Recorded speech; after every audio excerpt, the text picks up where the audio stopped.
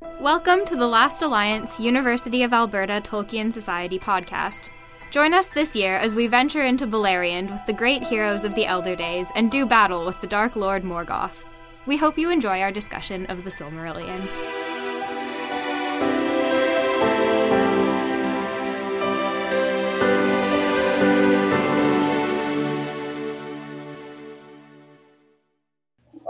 So I thought what we would do, let me think, should we do introductions first? Yeah, let's do introductions. Just saying we are podcasting, so anything you will say will be recorded.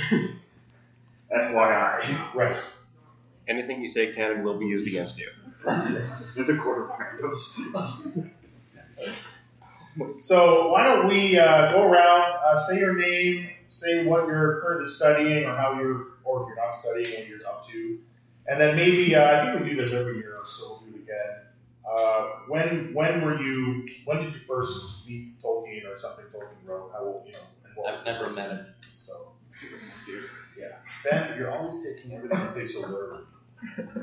Not always. So my name is Rick, and I have, for the last 10 years, been serving as the Christian Reformed campus minister, so one of the chaplains here on campus.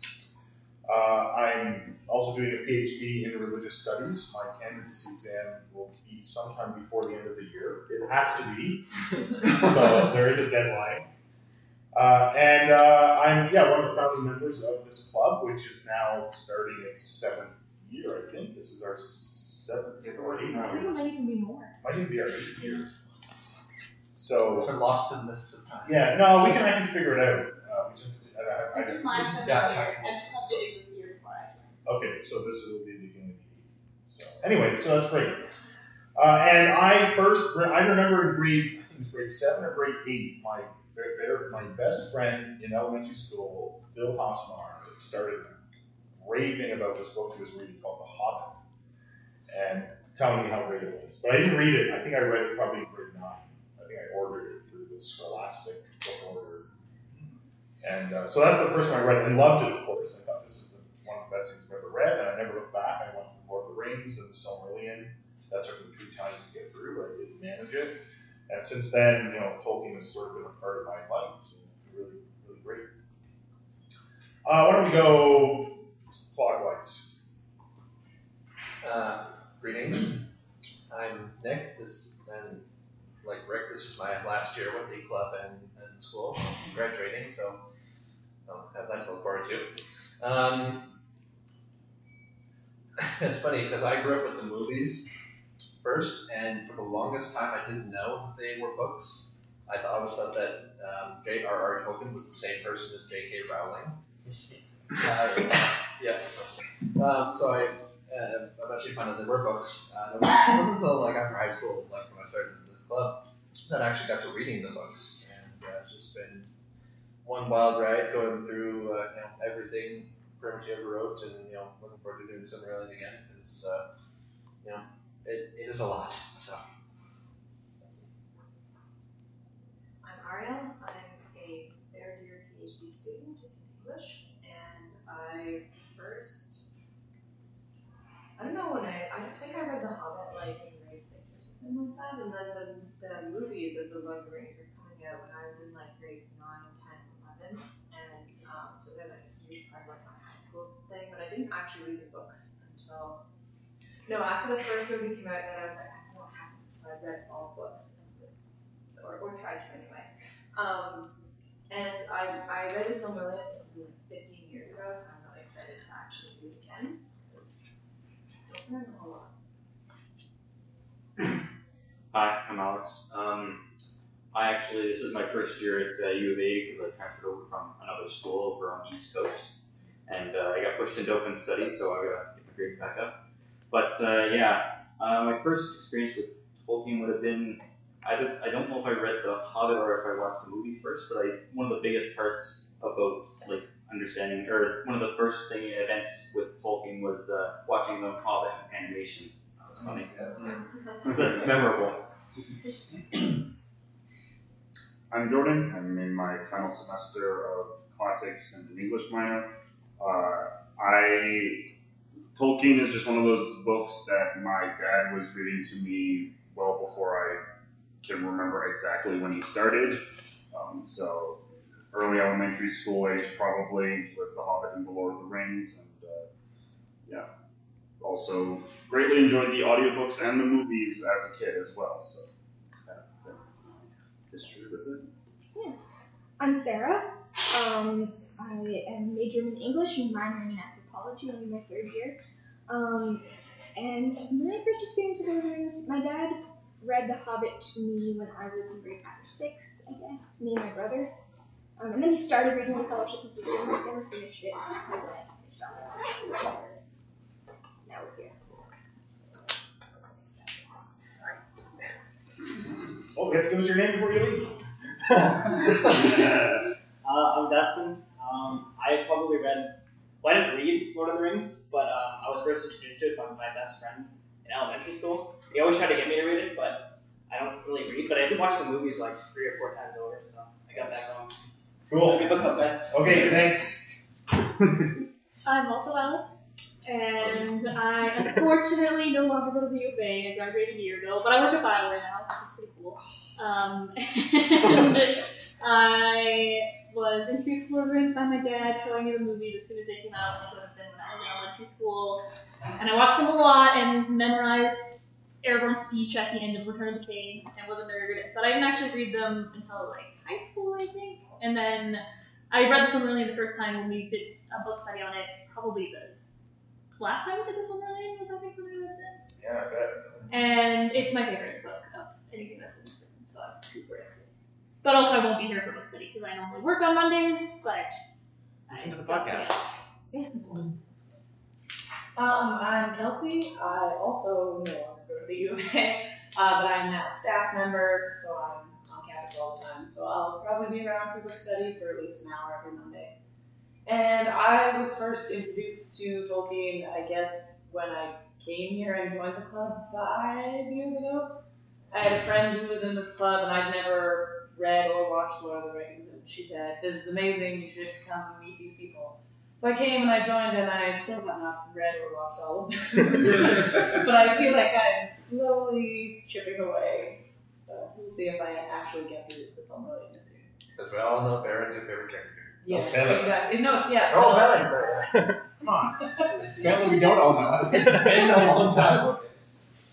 I'm Chris. I actually do still go to the university. I'm an econ major, and I was introduced to Lord of the Rings when I was 16 or 17. My girlfriend at the time would not shut up about these books, and I was going to name her firstborn child Ainulindalë, didn't care if it was a boy or a girl. Okay, I will read these books, and so it kind of makes sense. Okay, hi, I'm Damien. I'm in sociology, and first time I was introduced to Lord of the Rings was when my dad took me to the Fellowship when it first came out in movie theaters, and I was in grade 1, and I remember at the time I was scared, yeah. But since then, it's been a huge part of my life. So, yeah. I'm Jesse, and I discovered that I need 3 more classes to graduate, so I'm here. And I was first introduced to Lord of the Rings. I tried it when I was in grade 3 and put it down because it was boring, and then I picked it up again when I joined this club. I'm Josh. I'm all alone in engineering.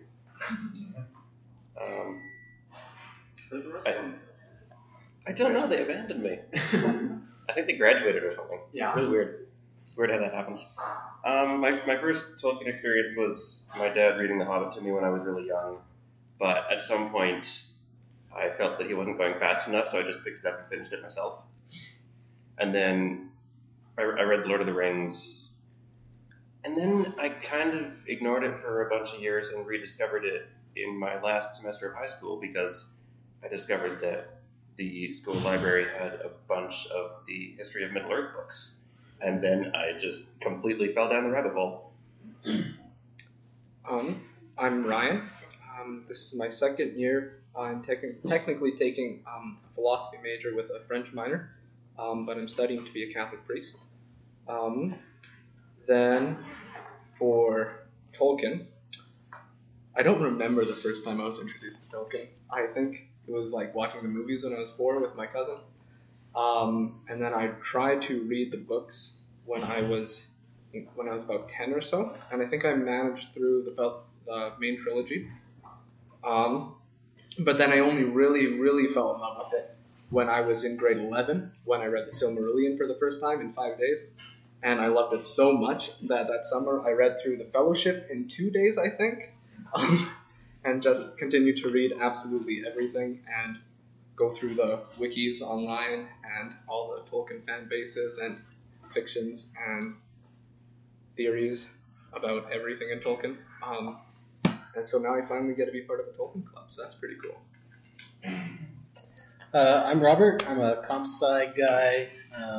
I'm one half of our marketing department. So if you see Facebook posts, hopefully I'm doing them on time. It all started back when I was a wee lad, just learning how to read, and I was reading the titles on the spines of books on my dad's shelf. He had one shelf with all these oversized books. So I wondered what this J.R.R. Tolkien guy was and why there was a whole book about him on my dad's shelf. It was so huge, right beside Stephen King. And so then a few years later, the movies were coming out. My dad was always really big on reading the books before you watch the movies. So he made a 10 or 11-year-old kid read The Fellowship of the Ring. And it was actually really good. It was an enjoyable experience. So I've been hooked ever since. It didn't turn me off the whole thing. Canadian Tim, but I was hoping you would take longer. Hi, I'm Ben. I am in hopefully my last year of a computing science degree. Back after missing the entire last year of book study because I was on an internship. That was fun. And my first experience with Tolkien was probably the movies because I was about 6 when the first one came out. And then I inevitably read The Hobbit when it, like in grade 3 or something, after all the movies had come out. And for some reason, I have a memory, but I don't remember it exactly when, of listening to the audiobook on cassette tape of The Fellowship of the Ring, because I remember the Radagast portion, and I was very confused. And then I never actually read the books other than like the first 3 chapters of The Two Towers until I joined this club. And now I've read them all, and it's fun. I am Tristan. I am in my 3rd year of a technical production degree. I was first introduced to Tolkien when I was a wee lad, and my father read The Hobbit out loud to me. I didn't feel that he was going too slowly, so I actually, carried on being read out loud to me, and that was lovely. I'm also the vice president of the Tolkien Club. My name is Kara. I am in my last year of my Master's of Library Information Studies. I do my undergrad here and also work here. So filling out those forms of like what best describes you of the university, which stresses me out because I'm a lot of things. I was first introduced to Tolkien. Well, my uncle always had The Hobbit, and it was at my grandma's house, but for some reason I wasn't supposed to read it because it was something he was going to share with me. So I always kind of knew The Hobbit existed. But my introduction with Alex was actually from the animated Hobbit. My best friend and I would call into her mom's bed with all of her siblings and watch it on her tiny 8-inch TV that was mounted on the wall because this was 90s. And it was terrifying and really good, and I never really associated the two until I was older and understood that Hobbit was the same as this Hobbit. And then the same friend tried to make me watch the movies when they came out. We were pretty young then, in mid-elementary. And I remember getting to the part where the wizards are fighting, and I was like, I haven't read this book, and this movie's really dumb and confusing. I don't want to watch it anymore. So between grades 5 and 6, I read all of Lord of the Rings so I could get to the movies. That makes sense. You wound me, Nada. Introduction on it. You've done all of us. Oh. You're last. Okay, sorry, that makes a lot of sense. Saving the best for last. Hi, I'm Sophia. Sorry, I'm not doing my my first experience with, I'm a comparative literature major. My first experience with Tolkien was in grade 6 when my best friend was reading this ridiculously fat book because she had all 3 Lord of the Rings books in one. And so I was like, how have I not read a book that big already? Like, how have I not already read that? I've read everything in the library. I hadn't read everything in the library. So anyway, she was telling me about this like really amazing character. His name was Ainulindalë. So I was like, yeah, man, I want to read this book. So I felt like it was like the most important character. So I actually read the book. And so I read all three of the Lord of the Rings, and then I read The Hobbit on New Year's Eve, which was nice. And then I read the Silmarillion, and it took me 3 months, and I remember like absolutely nothing. This is grade 6, but it was a good time. Is that all the things I had to say? Yes. Well, and you're also the president of the club. Also that. Which I think probably most people know. Okay, great. Thanks everybody for that. So a couple little housekeeping matters about the format of this event. Obviously, you may have to leave halfway through because you have a class. That's fine. Don't feel like, oh no, I'm going to interrupt something. Just get up and go. Other people will be coming in for the second half, so don't feel that you're interrupting things. As Jordan mentioned, this is being podcast. It's being recorded. But it also means that we try to avoid putting things on the tables that are going to kind of rattle. It's mostly your stuff.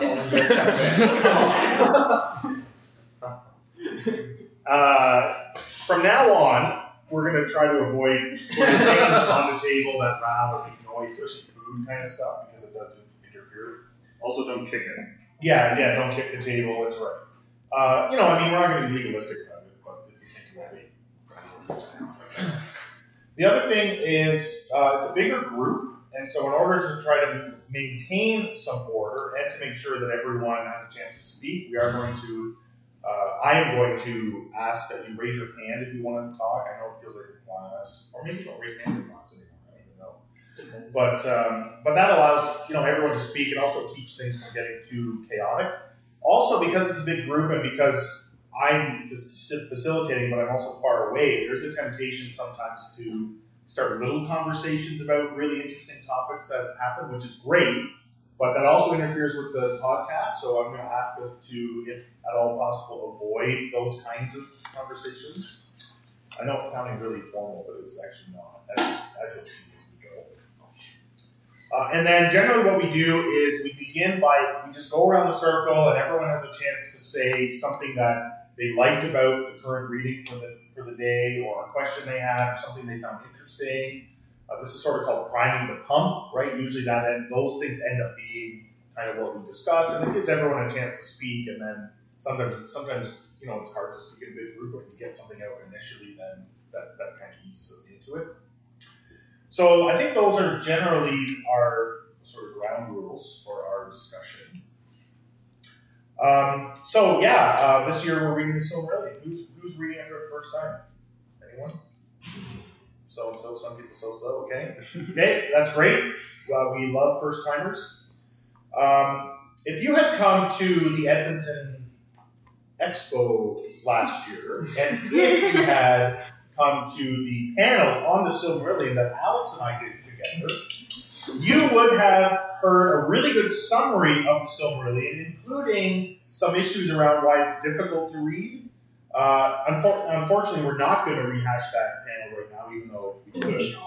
Because it was awesome. But I just want to make a couple very brief comments, and then Alex, you can always jump in if you want.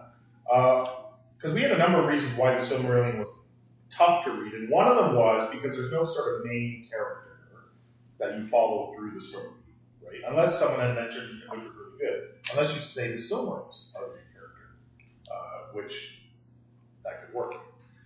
And what were some of the other things that we had that made the Silmarillion kind of hard to?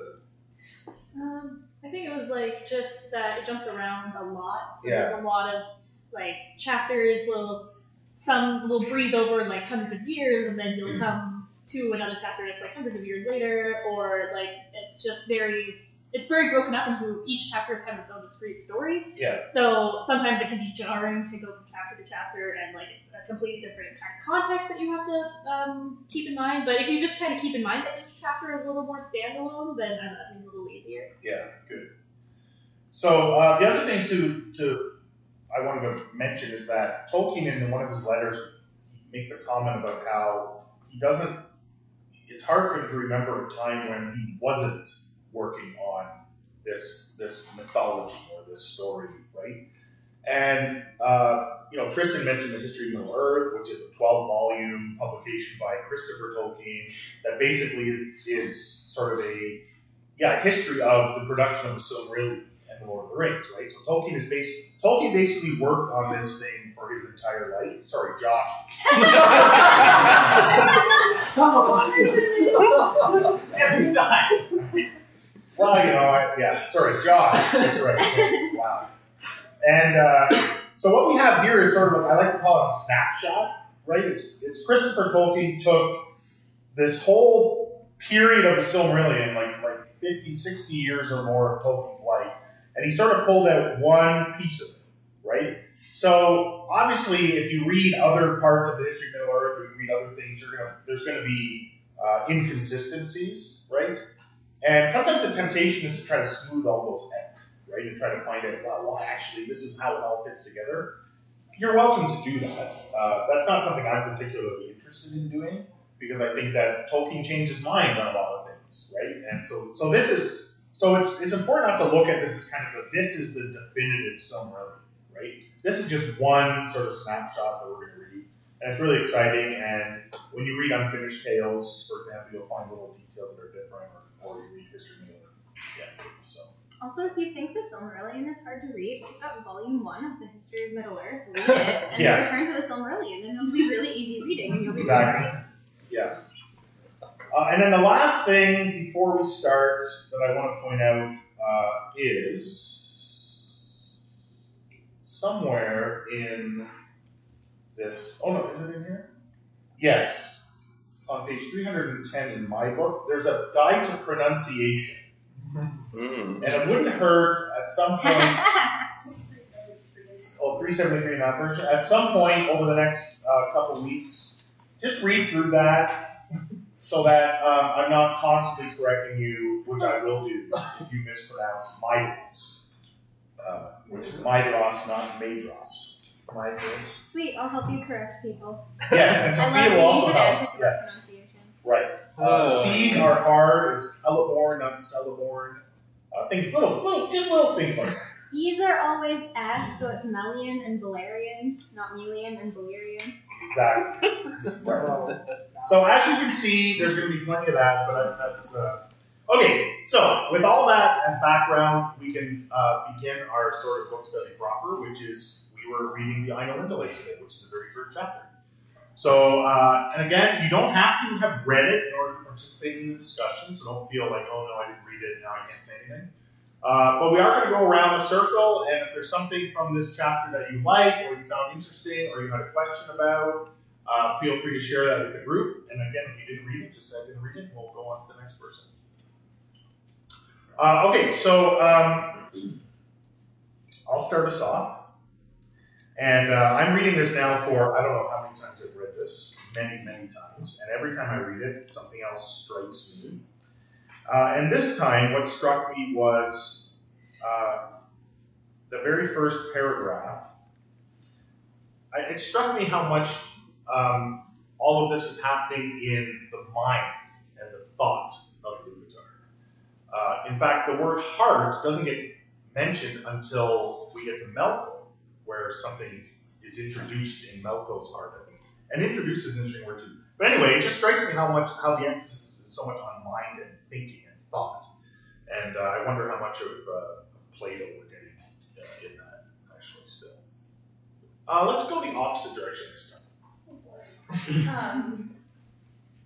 I really love the whole chapter. I think it's a great chapter. But my favorite part was actually in the foreword, because I just started the beginning of the book and read to the end where Christopher Tolkien is talking about his dad writing the Silmarillion, and he has a line here, and in battered notebooks extending back to 1917 can still be read the earliest versions often hastily penciled.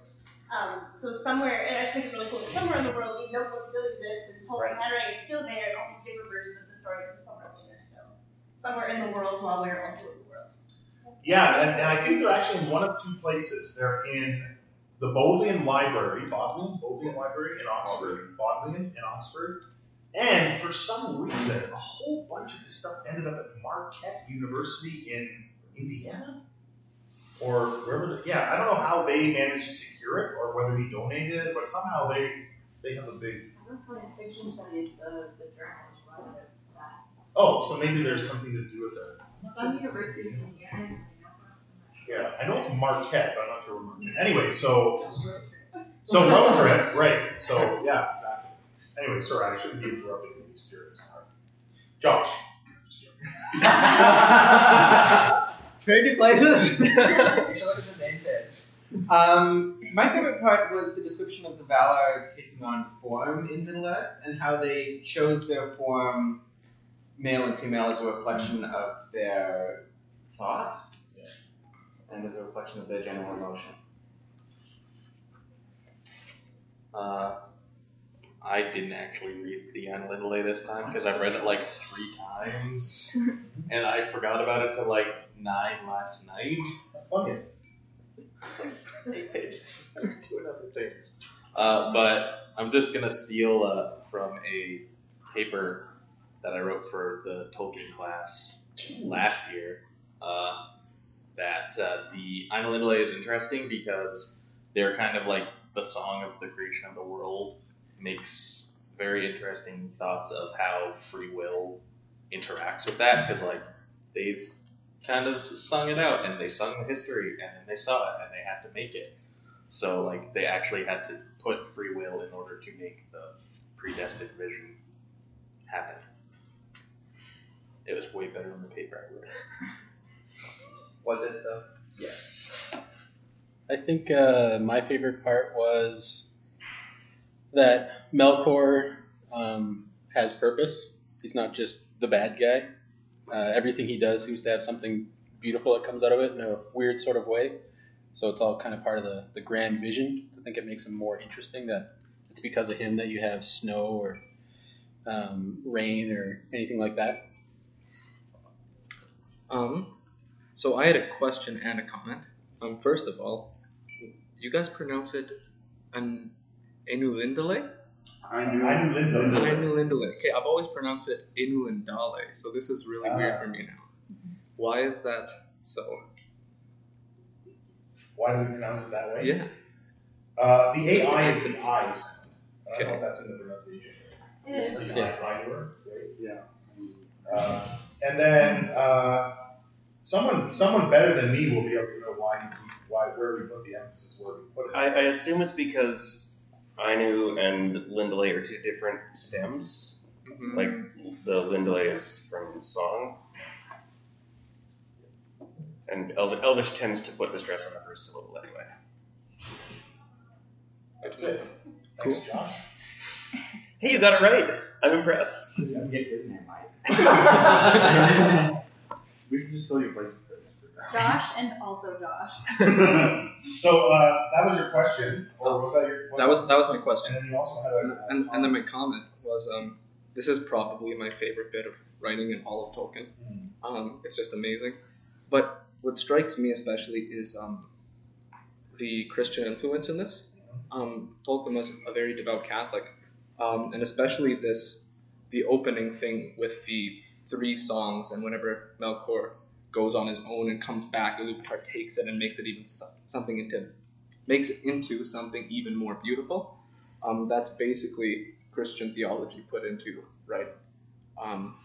into story form about where does evil come from. It comes from the devil going off on his own before the world began, and then it being made into something beautiful. So it's quite obvious that it was very much inspired by Christian theology. Mine's fairly simple. I just like the fact that Ulmo was most deeply instructed in music. Right.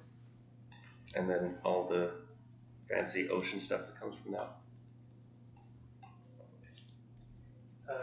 I didn't actually think I'd be able to come to book study, so I didn't read it. But one of the things I enjoyed was the whole idea of free will existing. Or that it doesn't. But fun conversation another time. No, it's going to be for this time. Pretty much guarantee it. I'm sorry, I didn't know what chapter to read, so yeah. Is there any information about that? about it next week. Would it be on Facebook? We did make a Facebook post. It's also in the email. Do you want someone else to answer the question? Did you email like right now? I'm not on the email list. Oh, okay. Do you want to be on the email list? I still have to be able to. How are you not on the email? I just want to get like 11:30. Anyway, yeah, so generally an email will go out that will say what we're reading. We'll also announce it at the book study, so next week we're reading the Bhagavad Gita. But yeah, so you're right, that does make it harder to know what to read. So yeah, sign up for the email list, and then I sent an email like this morning. You'll be getting like next week's email too. Just make sure the emails are sent out every Monday. So if you still haven't gotten the email, then look in your spam folder because we send it from MailChimp and sometimes it goes to your spam folder. So it might end up there. But yeah, just so you know the reading for next week is Or just post questions on the Facebook group. Yeah. Or that. We can answer that too. Right.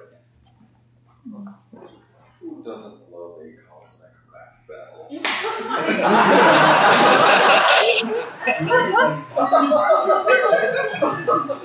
I knew there was a question. As most I'm a big D&D guy, my favorite class is the bard. So whenever I read this and they're singing at each other and building a world, it's like that just is 20th level bards. Okay, well, I have nothing to say now. I'm a big fan of looking at Tolkien's incredibly dense and pretentious writing and simplifying it into something that human people can understand. So when Alex read this chapter to me, I was like, wait a second.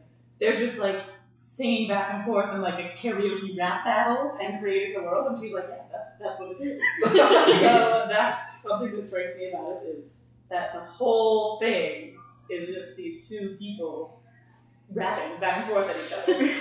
Stay tuned for a possible rendition of it at the end of the party. And then the other thing that strikes me about this chapter is it makes me think of Chronicles of Narnia, where Aslan sang and created the world. So like Tolkien and C.S. Lewis were friends, and I just can picture them sitting in the bar one night being like, do you know what would be hilarious if just people sang and created stuff? And they couldn't decide who got to write it, so they both did. So, my points have also already been taken. My favorite points were that Ulmo was trained in music, because Ulmo is the best. And also the Christian influence on this chapter is something that I think about a lot when I read it. I thought Fëanor was the best.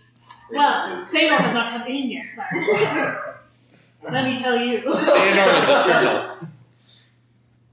My points were that I like how Tolkien's slight obsession with the sea is already present in the Ainulindalë. I'd completely forgotten that was in here.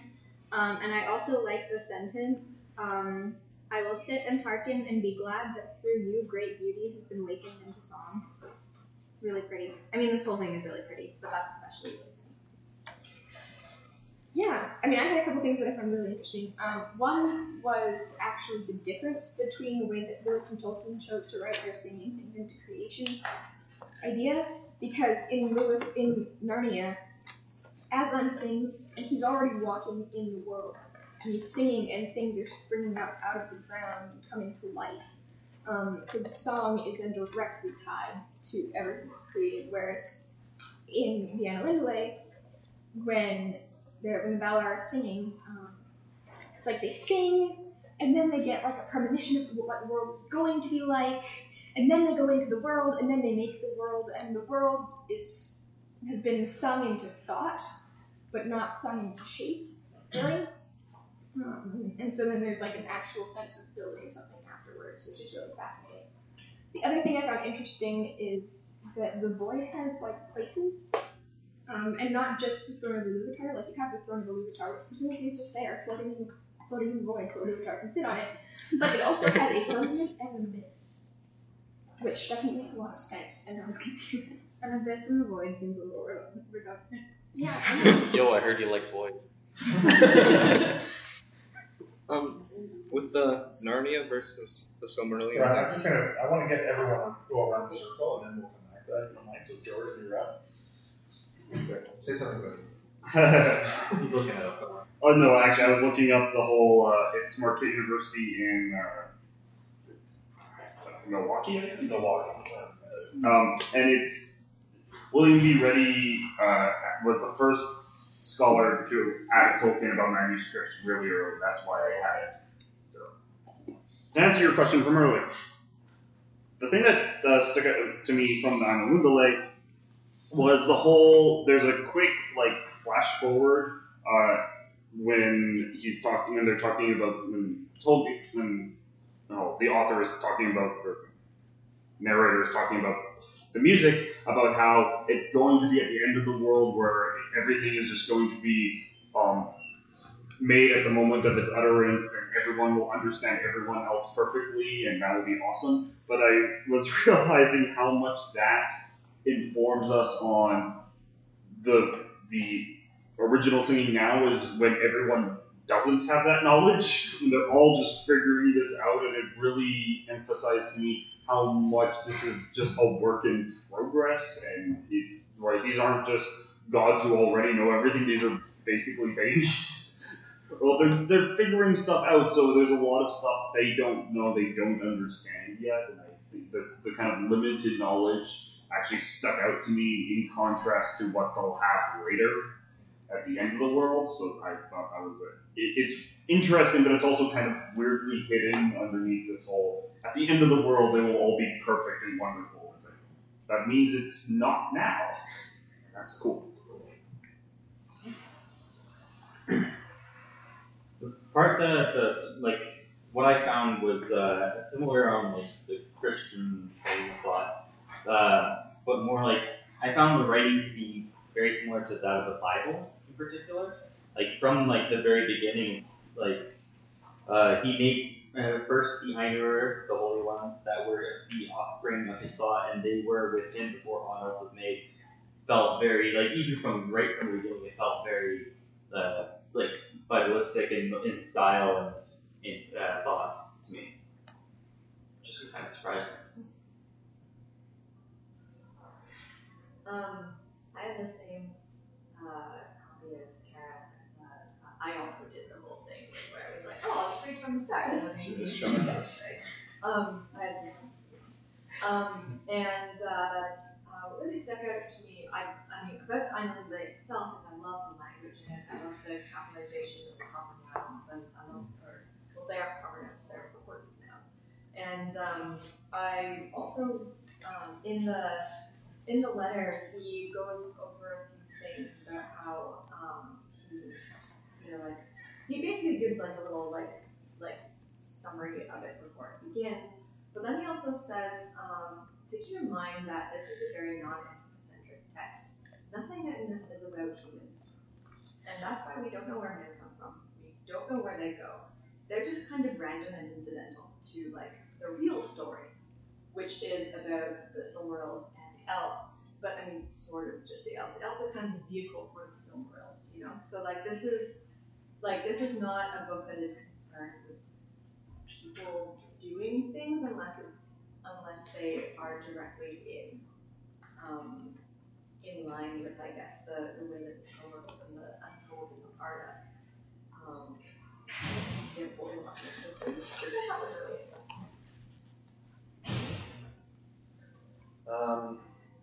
I really like this chapter. It's very poetic, very beautiful writing. And what I really liked is sort of what Robert was saying, the fact that Melkor isn't just the villain. He's not just a straight up Dark Lord of evil, of all evil, just to be evil. There is sort of a point to him, and he has depth. He has character, and it's really just sort of fascinating to see how he can go from being the utmost Ainur to being the great enemy. It's just really sort of interesting to see his journey, and the Valar in general are just really interesting to me because it's rather brilliantly Tolkien had the Nordic pantheon and in other ways sort of Christian influenced mythos, and just like the idea of them being sort of parts of Ilúvatar's thought that have taken form and sort of influence events. It's a really very interesting and fascinating idea. Just like the whole concept of separation and refracted light and stuff. So it's really fascinating to me. All right, great. Thanks, everybody. So we'll start with, is it Ryan? Ryan. Yeah, Ryan. So you had a question about Lewis. So we'll start there, and then we'll see where we go from there. There's lots to talk about in this chapter. I just wanted to know if anybody knows, like the time frame that Tolkien was working on this and C.S. Lewis was working on the creation myth in The Magician's Nephew, because I'm like, I could see them working on this at the exact same time and influencing each other, and then being like, nope, mine's better. It'd be interesting. Does anyone know the time All frame? right, see you. Thanks.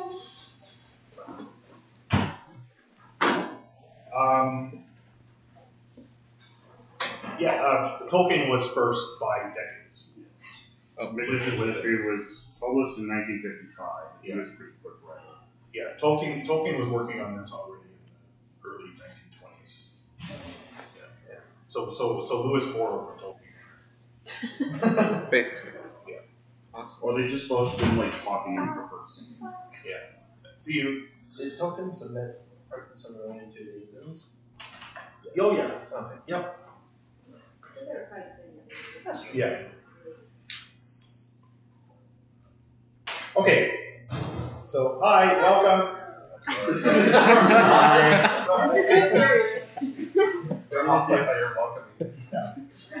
Okay, let's start with Iluvatar. That's the first character we meet. What? Yes, Alex. He is God. Okay. I'm just gonna bring up like he's God, and like the thing I find interesting about Tolkien's creation myth in Ainulindalë is he was an extremely devout Catholic, but he also loved the Norse pantheon.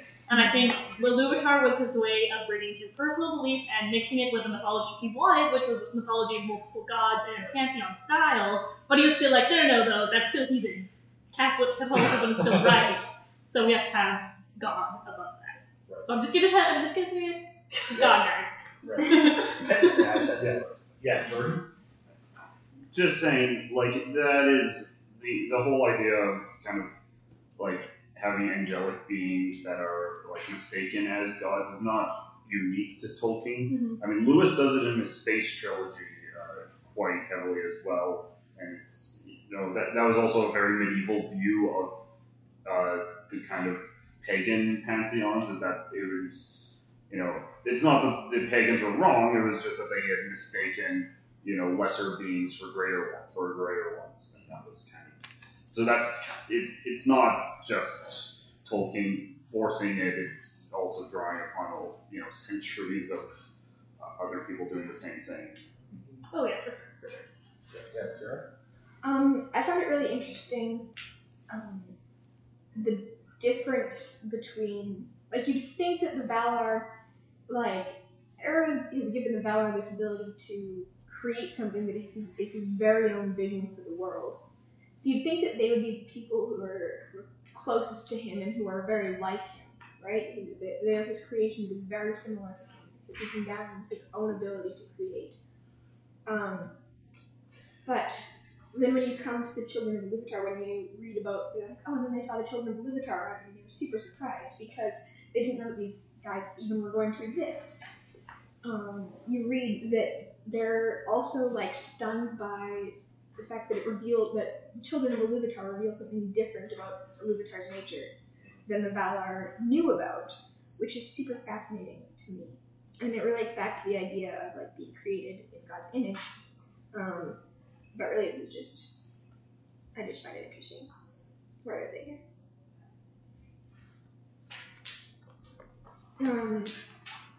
Yeah.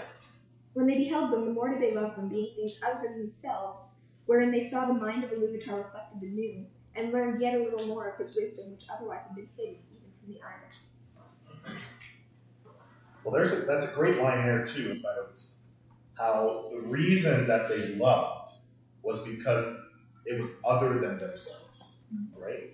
And so there's a group of us who are going to start reading Augustine's Confessions today. And so I'm reading about Augustine. He was also a big influence on Tolkien because Augustine was, an influence just on the Western theological tradition. But this idea of love being sort of rooted in, or that you love something because it's other than you, which goes against a lot of, I think a lot of the violence and the pain and suffering in the world tends to be because we love ourselves and our people, you know what I mean, rather than the other is the enemy, right? And so it's such a great little line, right, that he puts in there about loving something because it's not me, right? Which I think, in my opinion, we could have a bit more of. Maybe the world would be a better place, but that's just my opinion. And maybe Augustine. Yeah, Chris? We talk about all the Christian influence on the Ainulindalë and the Tolkien mythology as a whole. One of the things that I find interesting that is missing is there's no talk of salvation. Don't talk of salvation. Don't talk of humans need to be saved.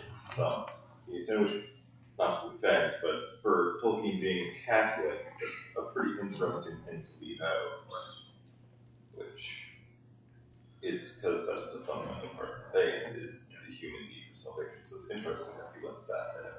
It's because he's trying to write, I can't believe it's not Catholic. Yeah, Ariel did a good job. I think it goes back to the fact that this story isn't actually about humans, though. If it was, then like you would see it as as you said, there's that human need for salvation. But this isn't about humans, and this is about what they think. We don't care about that. They're not important. We're talking about other things. So I see that sort of as a facet of that. It's interesting that it's not in there, especially not in here where, we do get that flash forward to the end of all things. And, within every creation story there is an end, and within every end a beginning kind of thing. It's a sort of yin yang thing. But and so we get no mention of that, no real premonition that any of that is going to happen. So we can kind of know that's not part of the story. So that's really interesting. Actually, I think it's in here. Yeah. But we'll see. Sarah. Oh, I think Sarah was. Oh, Sarah. Okay, Sarah and Alex. I was just say that I'm not sure necessarily that distinction between it not being about men and not being about humans. I don't think that makes a difference functionally, seeing as the elves have what is essentially a human nature anyways when it comes to sin and doing the wrong thing, greed, etc. I was thinking that it might have partially to do with the fact that Tolkien's original intention was a mythology for his own world. And so if this was part of a mythology for his own world, he didn't need a savior figure, he didn't need a concept of salvation, so he already had that. So that wasn't really the intent of the story that he was writing. This was supposed to be a different kind of mythology. I would actually agree with Ariel that it is because it's about elves, and I think that's because once we read further on into when men are actually introduced, which is not until chapter 11, so we have a lot of time about men in the world, there is quite a parallel between Tolkien's men and the men in Christian myth falling. So I think we do get that salvation myth, but later on, once we're actually introduced to men, and especially in that debate between. Right. Yeah. Later in his life, Yeah. Later in Tolkien's life, I think the Christianity stuff becomes much stronger, right, than it is here. But I do think actually, I would argue that the entire Silmarillion is about salvation, right? And we'll see it too, yeah, actually. Right, because it's anyway. Well, the whole thing is the Valar say to them, "You are not going to be able to defeat Melkor on your own." That's the whole point, right? But something from outside is going to have to come, and we'll see that kind of throughout. But one thing, and we can debate it, of course. One thing I do find interesting is, yes, everyone who says this is Christian theology mixed with Norse, but cleaned up Norse songs. Oh, yeah. There's still the incest. Well, yeah, there's still some of that. What I find interesting about Ilúvatar, to go back to the original question, is how unlike the god of the Bible Ilúvatar is. Because Ilúvatar in this story is completely separate, completely aloof, completely disconnected from the world that Ilúvatar makes. Whereas one could argue until men come in. Right, you could. Right, that's true. That's true. And of course, as we'll see, and when we talk about the Hobbit and Lord of the Rings, we do see that Iluvatar is kind of involved, right? But you don't have, like in the Hebrew Bible, God is constantly involved. Like, you don't have an Abraham in this story where God shows up for a meal, right? And says, hey, let's have a meal, and oh, by the way, I'm going to go do the, like you don't have those sort of epiphanies where this Iluvatar character actually sort of inserts himself into the story directly with the characters. Yeah. Yeah, I mean, I was just, even in the Ainulindalë, it's very much Iluvatar he's a delegator. Right. Right, like, it's not, like, the one thing that he creates he creates in the world that no one's saying is the children, and that's the only thing we're ever told. So it's just kind of interesting that I don't, in this conception, I don't think it's a necessity that he does have to insert himself, because except for the one, at the very end when he makes the world go round, literally, he doesn't, and it's almost, but you still get like the Valar doing stuff. I mean, I don't know if you want to do a burning bush and Olmo with Tour? Yeah. You could argue somewhere in there once we get to that, but that's, very much I'm going to sit back and relax and enjoy the show that you guys put on for me, that. Okay, we'll just go down the road here. So Ryan and then Joseph and Jesse. Okay. I think it's definitely true that Iluvatar seems very separate from the rest of the story, except for these few critical moments. I'm not sure how many spoilers we can give. That's okay. We sort of agreed together that spoilers are good. To some degree.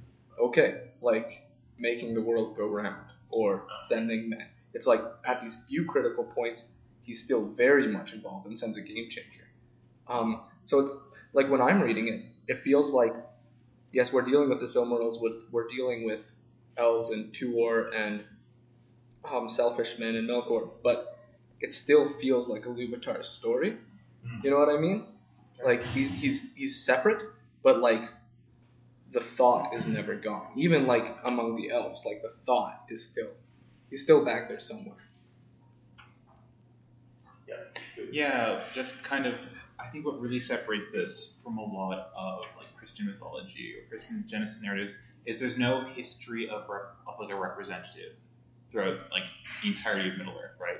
That's the thing that really is critical for like the Abrahamic religions, where there's some sort of like representative almost at all times that is kind of like this unified expression of like the will of the divine.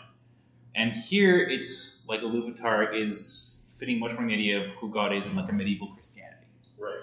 Where it's like he's this sort of, like you said, definitely like this player, but it's a lot more subtle than literally having some sort of like representative tradition kind of guide society through the processes that it kind of goes, right?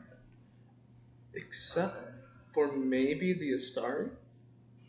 Would they kind of be the Abraham, the Muhammad, the Christ figure?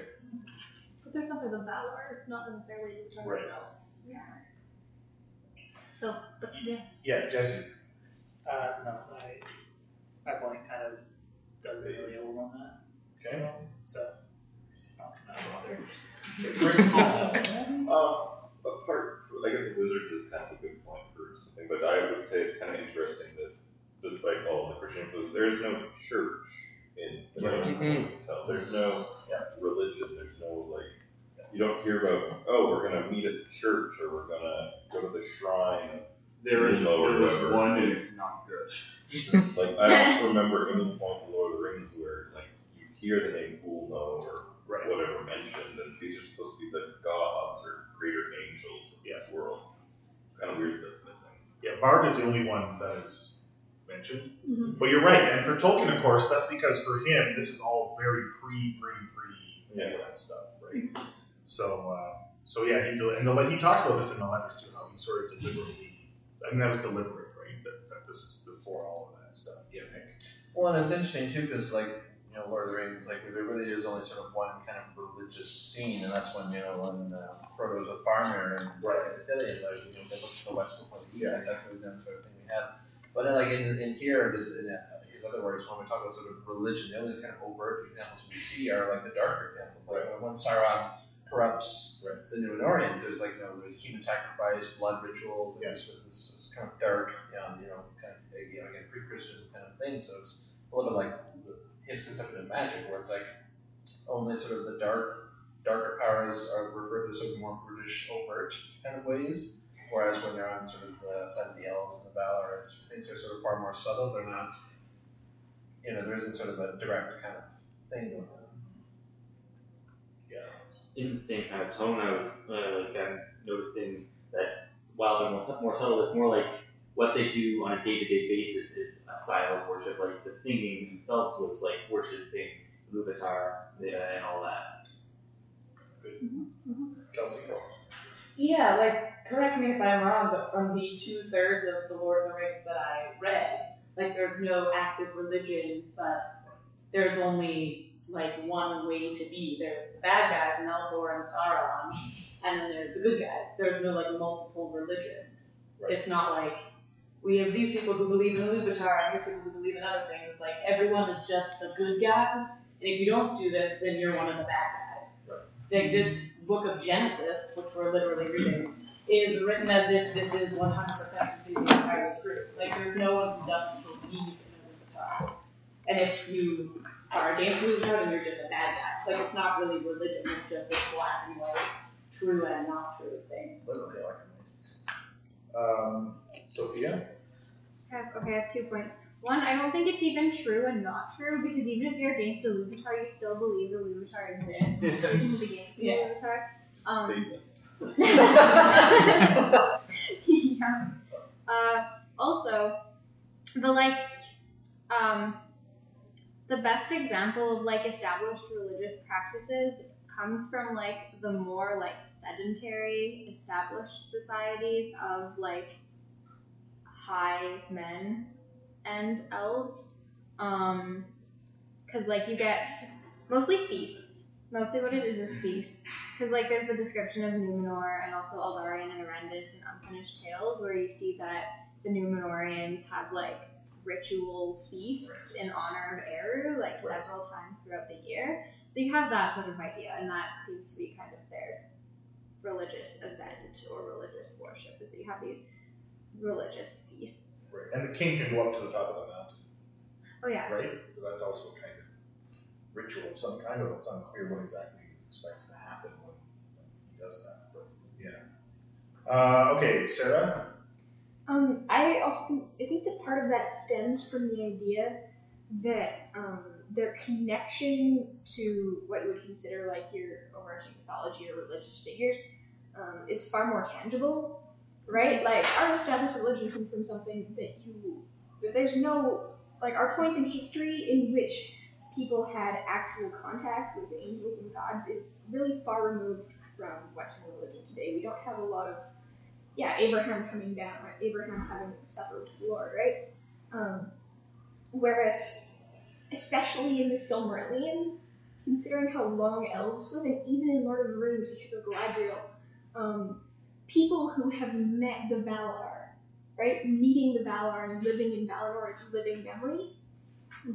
So the idea that other sects would pop up it's far more difficult to have other sects pop up when you've got people who are okay, but I met the Valar. I lived there. This is something that happened within my lifetime. So you don't have, and a lot of reasons you don't have a lot of that opposition, is because it's extremely hard to oppose people who have literally just walked back here from Valinor. So it's not even a matter of people having different conceptions of what a truth might be. It's the truth is the truth of the how the world came to be is so tangible. So, okay, I do want to move on at some point. I think maybe, I know there's a lot of comments still. I'm going to let Jesse go, because Jesse did have something before and lost it, but then we're going to move on. We'll probably come back to it anyway at some point. But. Yeah, no, one of the reasons I think the elves don't have a religion is like what Sarah was saying, people have met the Valar and they know, yeah, well, you know, you've got this other idea, but I've just talked to the Valar, things are fine, but this... Yeah, Manuel and I are bros. Actually, Still have boyfriends at least. But the shocking thing is like nothing sprung up from the elves that never went to Valinor, or from the men by the time the Lord of the Rings is happening, or the hobbits, that they don't have anything, which is kind of weird, that they don't have. Yeah, especially since they're so insular at that point. Yeah, and I it's just feel like the Tolkien elves. couldn't imagine someone who had doubt about religion. There was either the person who believed or the person who was Yeah. evil. I feel like that's all he could think of. But all the contemporary knowledge of the Valar would have filtered down from the elves or thousands and thousands of years back, which, and the fact that nothing really sprung up is kind of, I think he was avoiding.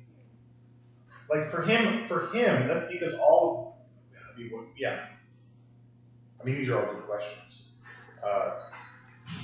Organized religion for Tolkien at this point is just not even on the horizon. It's all pre any of that, right?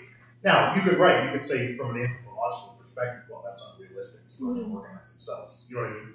But Tolkien wasn't an anthropologist, and that wasn't, I don't think, his interest in, right? So yeah, on the one hand, yeah, Kelsey's right. I mean, you would expect that would happen, because that's what happens, right?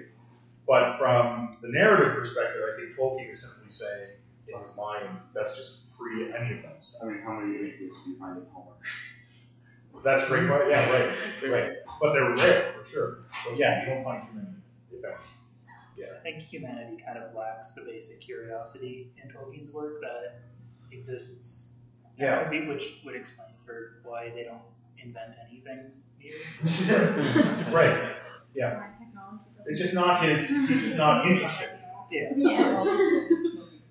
Okay, I want to talk about, we do have to talk about freedom, so we may as well talk about the music. Are we talking about freedom? Because I want to talk about that. Yes, so I just want to, so we're going to talk about the idea of freedom and what exactly is the song, like what is the song, how does it unfold, right? There seems to be three movements, what's their relationship with one another, these kinds of questions. So it's kind of wide open, but anyone who wants to launch into something about that can start us off. Alex? So I am skeptical about the idea of freedom in my life. So particularly in the second, in my edition, it's like the fourth page, or third, second page? I don't know. Where it talks about Ilúvatar listening to the music of Ainur. Yeah. And it said, "But now Ilúvatar sat and hearkened, and for a great while it seemed good to him, for in the music there were no flaws." So that's when everyone's singing his song. "But as the theme progressed, it came into the heart of Melkor to interweave matters of his own imagining that were not in accord with the theme of Ilúvatar." How dare him. For he sought therein to increase the power and glory of the part assigned to himself. And that's when, of course, the discord of Melkor comes in, and then in the third act, Ilúvatar wraps it into his own theme again. Yeah. But I think it's just, from the very beginning, it seems that Ilúvatar is like, alright, so everyone has their parts in my chorus, and you're all singing what I told you to sing, and that's good, awesome, thanks for doing exactly what I told you.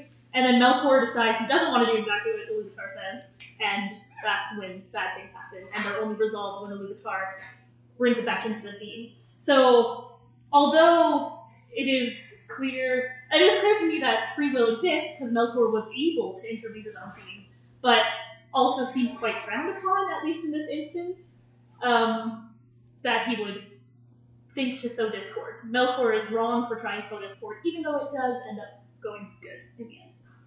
Okay. That's a great start. Corinne.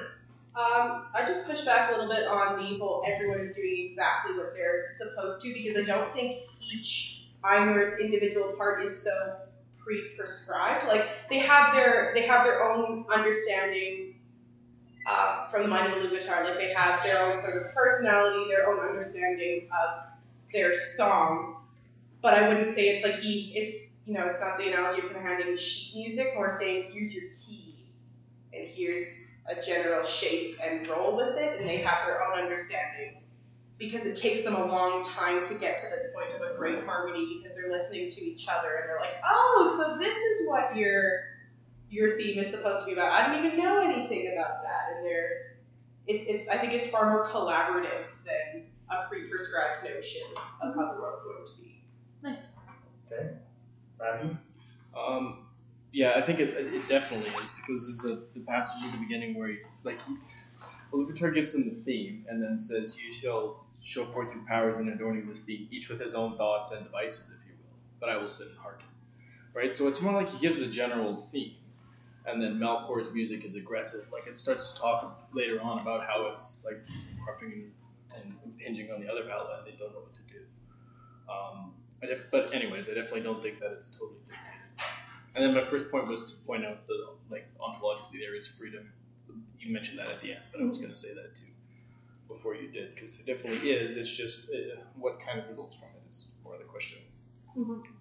So the if he will line is really important, right? Because right from on the very first page, right from the beginning of Iluvatar is giving them the option of participating or not. That is true. So that's the first sentence of, okay, they can choose. And I'm not sure that all of the Ainur actually participate in the music. I think it's actually mentioned somewhere that there are some Ainur that never came in, like tokens. Right. Yeah. So there is that bit, right? Okay, Sarah. I'd also argue that, like, I think to say that when Melkor decides to take his own turn, like, it's frowned upon is a rather simplistic view of how free will should work in general, right? Like, the doctrine of free will in general doesn't hinge on the fact that the only time you make a choice is to make a choice to go against Iluvatar. It hinges on the fact that you have the choice to consistently follow a certain path or not to, right? So, yeah, I think what Chris was saying about there being a general shape but not a particular sheet music to follow is a good idea, a good way of explaining it. I think there are lots of things that Melkor could have done that would be innovative, right? Like, just like there are lots of paths that someone can choose that are all things that we would consider to be good choices. But the problem with Melkor's theme wasn't that it was different, it was that he was doing it in order to increase the power and glory of his own part, right? And so a lot of Tolkien's conception of evil rests on the idea of seeking power and being greedy, as kind of being the root of evil in Tolkien and also Christian theology. So it's really that seeking to do your own thing in order to gratify yourself that's the problem. So there are lots of good options that leave you options to choose the way you can go. It's choosing self-glorification that's the issue. Yeah. And the other thing to consider, and this is where it gets complicated, right, is remember that this is the Valar attempting to explain or to tell this story to the elves of the beginnings of the cosmos, right? And I'm not sure that we are supposed to take this Ainulindalë literally, as if this is how it happened, right? I think there's no air yet, so how can there be sound? Well, yeah, I mean, this is an attempt to explain something that is ultimately inexplicable because this is happening beyond space and time, right? So it's almost as if you could say it's not like Iluvatar is a tyrant because Melkor wants to do his own thing and sing his own song, and Iluvatar's not letting him do that, so Iluvatar's a jerk, right? It's more like the theme is like existence. You know what I mean? So when someone, to go against existence is not just to go, I'm just going to do my own thing for fun. You know what I mean? I don't think that is true, though. Melkor is definitely for existence. He wanted to avoid and create more than what Iluvatar wanted to create. I'm using existence again as a metaphor to try to explain that. I think Iluvatar's... I think you're right. I think Iluvatar's theme is supposed to be read as, like, being good. Right, yeah, it's not... So you could say something like... So there's a theologian named Stanley Hauerwas who has this book called Great Universe, right? And he talks about how the universe has a kind of energy or rhythm, or to use the language that he uses, there's a grain, right? And when you go with the grain of the universe, right, things tend to go a little more easier, right? Or you go against the grain of the universe, right? And of course, this is just another metaphor, so we're going to run into a lot of problems. But it's sort of like you can make decisions that are not good decisions that actually lead to your own undoing or your own, right? And that's kind of, I think, what Melkor's up to. So it's not like, doesn't have any freedom to do. It's more like it's a kind of just self-destructive that leads to a greater destruction. That seems to be the issue, right? I guess. You know what I mean? If that makes sense. No, I Joseph. Yeah, kind of getting back to the idea of like the level of abstraction that Valor would have to accomplish to be able to describe the Ainulindalë to the elves would be completely unintelligible to like a person reading or hearing the story. It'd be like, what the actual is happening? But yeah, like it's less music and probably more like an ideological sphere that you exist in, compared to like it's not something actually they do, but like who they are in a way. And Melkor is like, oh, I'm going to be different, and in a way that's destructive like to the rest of this ideological sphere. Mm-hmm. Kelsey?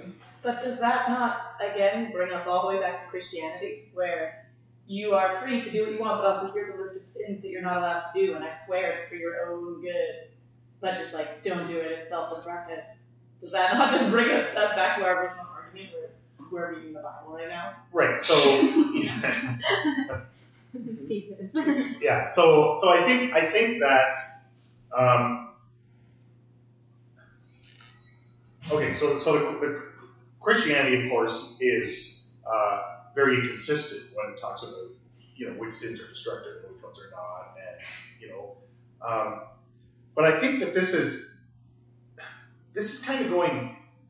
If this is deeper than sin as actions or things you do, right, or don't do, because there is sometimes a temptation to reduce sin to just stuff you do or you don't do.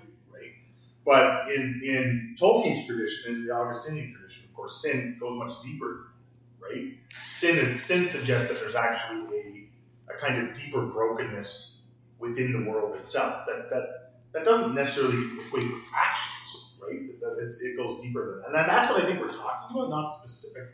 So when Melkor is doing his own thing, again, because the language is doing his own thing, we're thinking, he's doing something. He's engaged in some kind of action that's wrong. But I don't think we need to take it literally, right? This is an attempt to explain something. The word sin is a metaphor. So I'm not saying that he's acting, but it's still like God told you that this is the way to live and you're not doing exactly that, so stop. Well, so I think that I do think that there is a way to be in the world that leads to human flourishing, right? And I don't think Christianity has the monopoly on what that way is, even though I'm a Christian Catholic, right? You know what I mean? Like, I think, so even though Christianity sometimes makes that claim, right?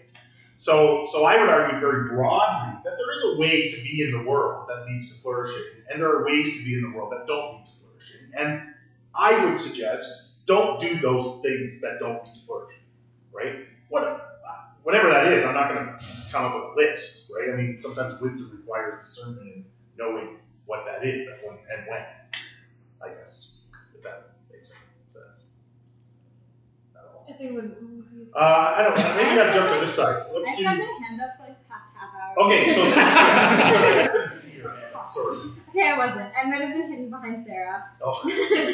Wait, Sarah can confirm. It's been up forever. So we've been talking. One thing that's really interesting is we've been talking about the Ainur as though they have like a human level of free will / desire for free will, which I think isn't actually true.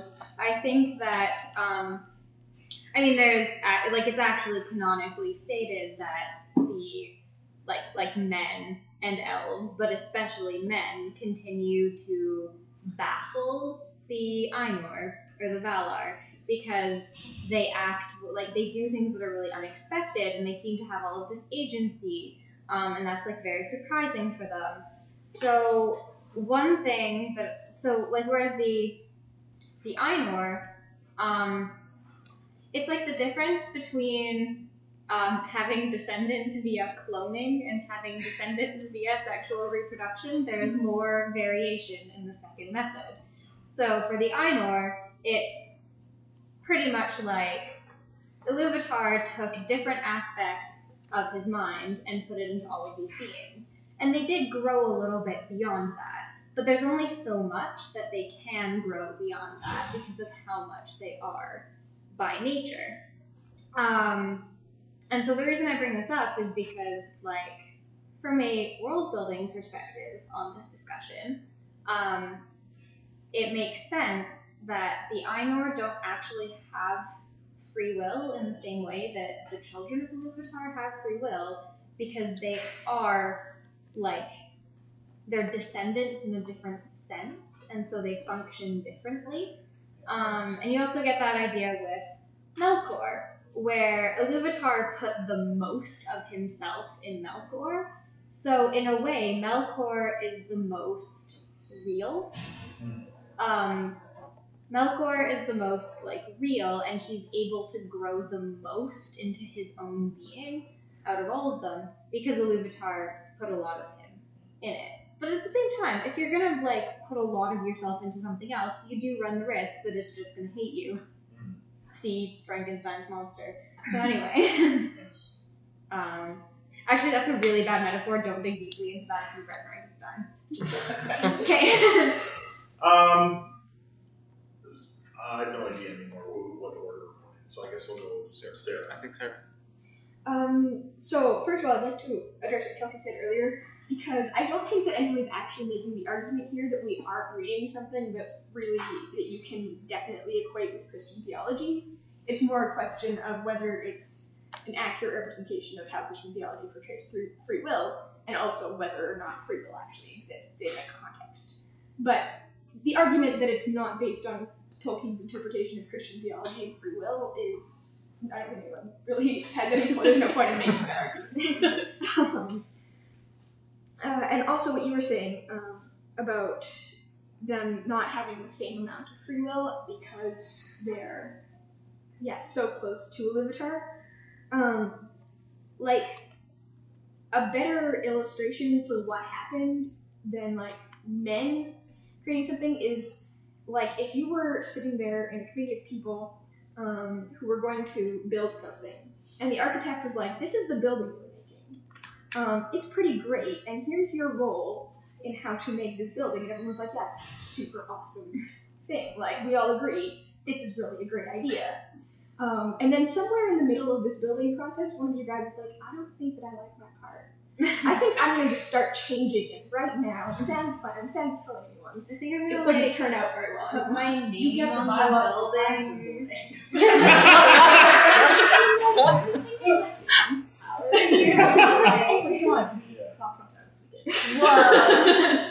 Right? So it's not even a matter of this thing where they weren't aware of what was going to come out of it, or they weren't aware that they had an important part to play in something that they knew would be awesome. It's just that somewhere in the middle of that, someone decided that their part was more important than everyone else's part, and they didn't like what they were making anymore. Yeah, I think it would be if the lighting guy was like, actually, instead of just doing lights, I also want to do all the floors. Except freeze it all out. Or does the plumbing again. Yeah. Except, I want to make the plumbing so that it just sprays all of you guys and get into the building. I think maybe Chris. Okay, so as much as I love talking theology, I'm going to back away from comparing Christianity for a moment, because people might be offended by what I'm about to say. I'm going to look at it as a book, because it's a book in the fantasy genre. I hate the Satan trope. Because Iluvatar and Melkor's dispute here is Melkor wants to be like Iluvatar. There is, if you look at it at the bare bones, what they're doing is not different. Iluvatar wants to create this magical, wonderful world with his music. Melkor wants to create maybe a slightly different world with some of his ideas in it. The only difference is one is labeled as a bad guy and one is labeled as God. So, and yes, you could say, oh, Melkor's music is discordant. Well, maybe it's just heavy metal versus, whatever classical Iluvatar is singing. So this is a trope that is huge in fantasy because, well, we live in a very Christian, Abrahamic religion culture. You're going to get that dichotomy of there's good and there's evil. I think that fantasy would be more interesting if there was much more subversion of that trope. Okay. Ryan? Yeah, I think it's me next. Sorry, what's your name again? Kelsey? Kelsey, okay. I love what you had said originally to just get this whole argument going about whether or not Melkor is the good guy or not, or it's like this stereotype of this sin, and it's just because Iluvatar is so great. And it's like, I love it, because we seem to have gone to like a Tolkien version of the Euthyphro dilemma. What? Sorry? The Euthyphro dilemma. Oh. If you're in philosophy and you've read Plato, where it's like, is the music good? Sorry, I should say, is wrong? Is what Melkor was doing wrong universally just because that's the way it is?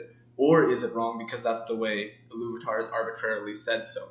Is it something above Iluvatar, this idea of good and evil and discord and in concord? Or is it something that Iluvatar's just made up? And it's like, I love Euthyphro for this thing. And like the Christian answer to that is neither. It's that God just contains what it means to be good within himself, and it's just like going against his very nature.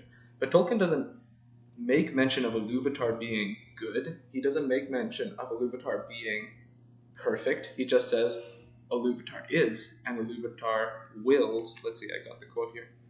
Of the theme that I have declared to you, I will now that ye make in harmony together a great music. He doesn't say Iluvatar being perfect says this. It's just Iluvatar happens to have said that. So it seems to be more like the Islamic or the version of the Euthyphro thing where God has said, this is the way it is in concord. It's interesting how little the word good actually shows up in this. Mm-hmm. Yeah. I almost want to sit and think about it a little bit more. But yeah, I would just like slightly take issue with the fact that you, like Chris, what you were saying about how you have these two different beings that then, if you even want to put them on the same level as far as being goes, but and then one do the same thing and one's labeled good and one's labeled bad, because it's almost too dualistic. It's not like there's these two Romanticean, like there's these two pre-existing principles or beings of good and evil that are just battling and at variance, and they're just one's labeled good, the other's bad. I think there's also the element of there's jealousy on Melkor's part because he is below Iluvatar, and not just on some kind of like pecking order of greatness, but the fact that like he's a created being, and I think he probably resents that a little bit with going into the world and seeking the imperishable fire to be able to like create from nothing. If we wanted to continue the Christian parallel there too, it's not just a matter of there's two things on the same level that want to do the same thing. One gets beamed from the other and resents it, I think. But Alex? Yeah, I think that it's true that like in this myth that it's basically like a not God wanting to become God. So I think it's all like there's always obviously the question of like what is good and evil? Is good and evil like subjective or objective? Like all that stuff. But I think definitely in Tolkien we are supposed to read it as whatever Tolkien thinks of as evil is what Melkor represents, and whatever Tolkien thinks of as good is what Iluvatar represents. And whether that's an accurate reflection of like the real world, is there an objective good and evil? That's like a whole different thing. Right. But like it's I feel like we're definitely supposed to read it as Melkor in his discordant theme, whatever that is, like chaos, jealousy, anything that Tolkien might think is what describes evil, which is definitely a topic we'll get into, is what Melkor has. And so what I think is interesting in that case then is of course the question of, Melkor is an Ainur. Melkor is presumably made from Iluvatar. Melkor has a great part of the intelligence of Iluvatar. Therefore, is Melkor's evilness Does it by necessarily come from a Luvatar because he's created by a Luvatar, because he's a part of a Luvatar, or is it something else? Is it like the void? And I think it's very interesting because, as we know, even Melkor's evilness is worked into this theme for good. I'm just going to use good and evil because I'm pretty sure that's how Tolkien has written most of the Silmarillion, as a definite good and evil. So in that case, does that mean that evil is a part of a Luvatar, that evil is not from a Luvatar but he thought of it, or like, where does that come from? Where does Melkor's evilness come from, basically? Well, Alex, that is the question that religion has been asking for millennium, and well, just stop thinking about good and evil, So- and then I suppose that's the what world is more great. Sophia. Okay. Chris, in relation to your question, I would like to conduct a close reading of the progression of Melkor's issues.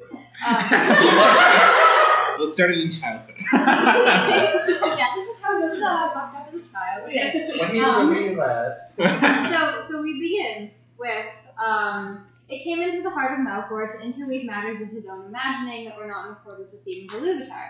At this point, we're like, okay, he's just making things up that he wants. He went looking for the flame imperishable, he wanted to make his own things.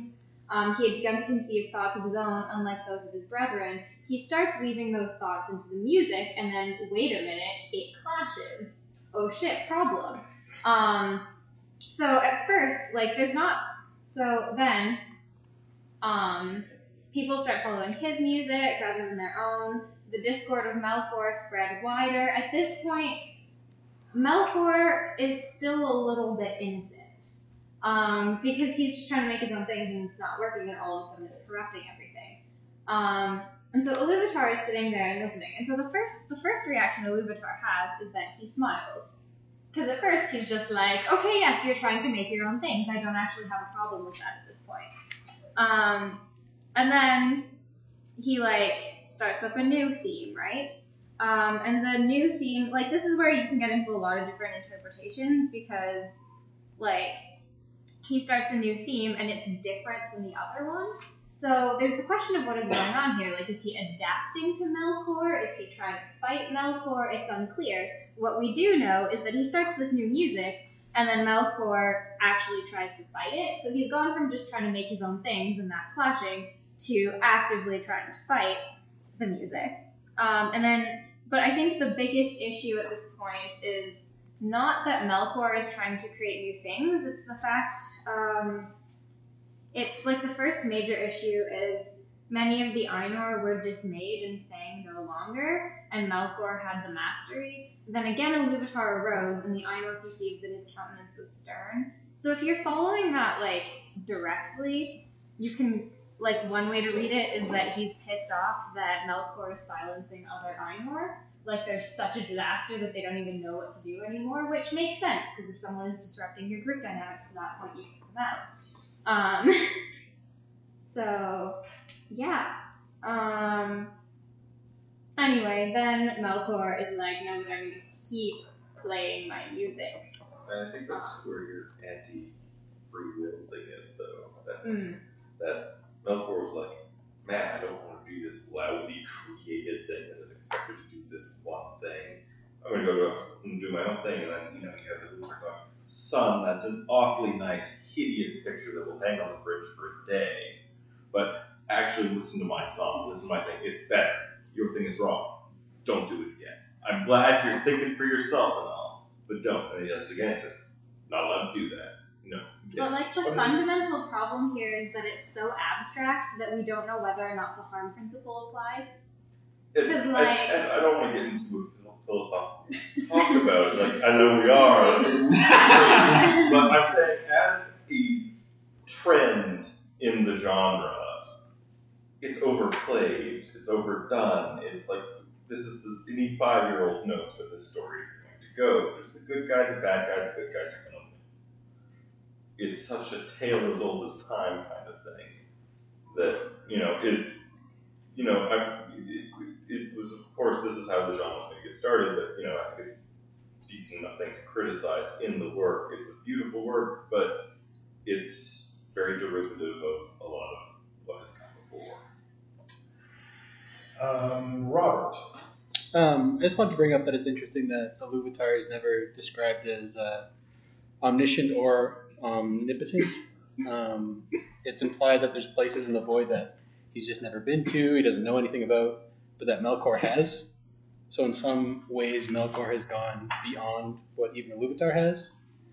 And in that vein, if anybody doesn't want to think about this as religion, we can think about it as Iluvatar being like an alien. And he's got all these little clones he made of himself, and he implanted memories into them, and they kind of go out and do things for him. And he's like seeding a planet, he's terraforming it. And now we have a self-authentic version of the entirety of Middle Earth. Great. Present that along with the rap battle. Yes, do Sarah, I think, and then Joseph. Yeah, I mean, I can see where you're coming from in terms of, like, there are other ways to do, even, like, there are other ways to do the battle of good and evil, right? If you go back to Magician's Nephew, which is just a really accessible example, the Magician's Nephew doesn't have a creature that falls that opposes Aslan, right? The character opposing Aslan in Magician's Nephew is Jadis, who's from a different world, and it's all very confusing. But she doesn't have a lot of influence on creatures of Narnia. I mean, she comes in, and Aslan's like, why did you bring her in? She screwed everything up, like, right away. Did you have to do that? But she's not constantly interacting with Narnians. She's not seducing them to the dark side. So if Narnians then are doing the wrong thing, it's generally kind of their own invention. Like, if they're screwing up, that's of them. It's not of Jadis as an opposition. So what you're arguing against is the fact that, like, there's always this opposing figure then, right? This character of ultimate evil that needs everyone else to do evil and is really only evil because they oppose the good guy. And so you're looking for something that's just a different kind of story, right? Yeah. Which makes sense. Like, there are other ways of doing that. And even the good and evil is very fundamental in law password game. Some of it I like, some of it I don't. But morality is gray in reality, and I just have to desire that fantasy had a way to reflect that grayness to our own. Because fantasy should, to an extent, reflect our own world. It isn't trying to comment usually. Sometimes it is pure just escapism, but usually it's trying to say something. I think Tolkien's a lot of the time is trying to say something. So I wish there was more of a discussion of maybe what is good, what is evil, rather than such a firm feet, like standing your heels in, saying this is good, this is evil, the line is drawn, what side are you on? That is so common in fantasy and it's so common in theology that it's just kind of like, it's not interesting. It's not a good way to discuss ethics or morals or anything. So that's one of my favorite flaws with Lord of the Rings and the works in the genre. It's not an uncommon critique, but I don't think it's as black and white as you're saying, actually, when we get into the character. Like Fëanor, right? I mean, Fëanor is a very complex character. Well, me and Alex may say that you love Fëanor. Yeah, I was going to say Fëanor is a very complex character. Turin is a very you know what I mean? It's not black and white with Tolkien, I don't think. Now, the Ainulindalë is black and white, right? But I don't think when you get Boromir, you know what I mean? Like Denethor, right? I mean, there's so much complexity in terms of what's good and what's evil, right? I second that, like 150%. Joseph? Yeah, like you're saying, like different schemes of morality in this sense, right? I think what's really interesting is to take this, not say like, oh, what's good and evil, and kind of better understand Melkor's reasoning of like why he's doing such things, as much as we can attribute like what would seem to be like a human psyche to these creatures that are of thought and totally abstract in a way.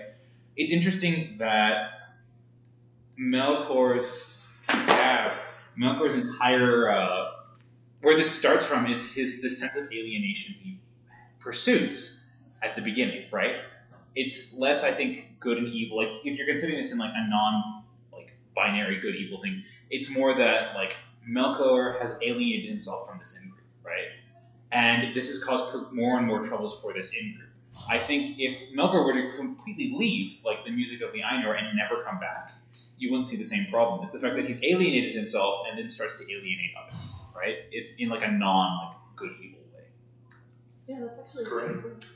I'd like to push back a little against, like, sort of like what we're saying is I don't think it is black and white, because when you start to look at the third theme that Ilúvatar has, it's described as, give me a second. So the music that Ilúvatar has that is in Clash with Melkor is deep, wide, and beautiful, but slow and blended with an immeasurable sorrow. So I don't think it's quite accurate, at least once the third theme comes up, to start talking about it as black and white, good and evil, because it's something which is supposed to be inherently good. It has an immeasurable amount of sorrow that's blended with it. And that sorrow is what makes the music more beautiful in terms of how the world unfolds. So I feel like if it was something that is supposed to be black and white, good and evil, you wouldn't have that depth and that measure of sincerity and intensity within that music that you would build through. Even if it is supposed to be everything turns out well in the end, I don't think it would have that level of emotive response within it. And then also at the same time, it's clashing with Melkor, who's the essential obnoxious trumpet player. Sarah. That's actually a bad class. Well, I guess one idea for the idea of soul is Niana is in fact too. Right. So soul in and of itself is built in with the Valar themselves. And another thing why it could seem very good and evil could be is we're supposed to read it through the perspective of the elves, who would have a very black and white view of Melkor, considering all the destruction he's caused. And so I think that probably adds some of how they would view it, in that they worship and kind of adore the Valar, and Melkor has caused them infinite pain and suffering. So I think that would add some to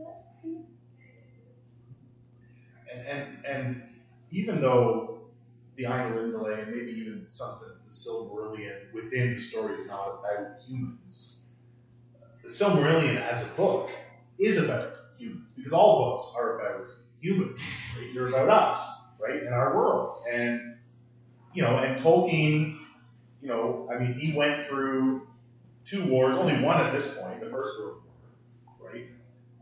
You can't help but ask questions about good and evil when you go through war. I think that's inevitable, right?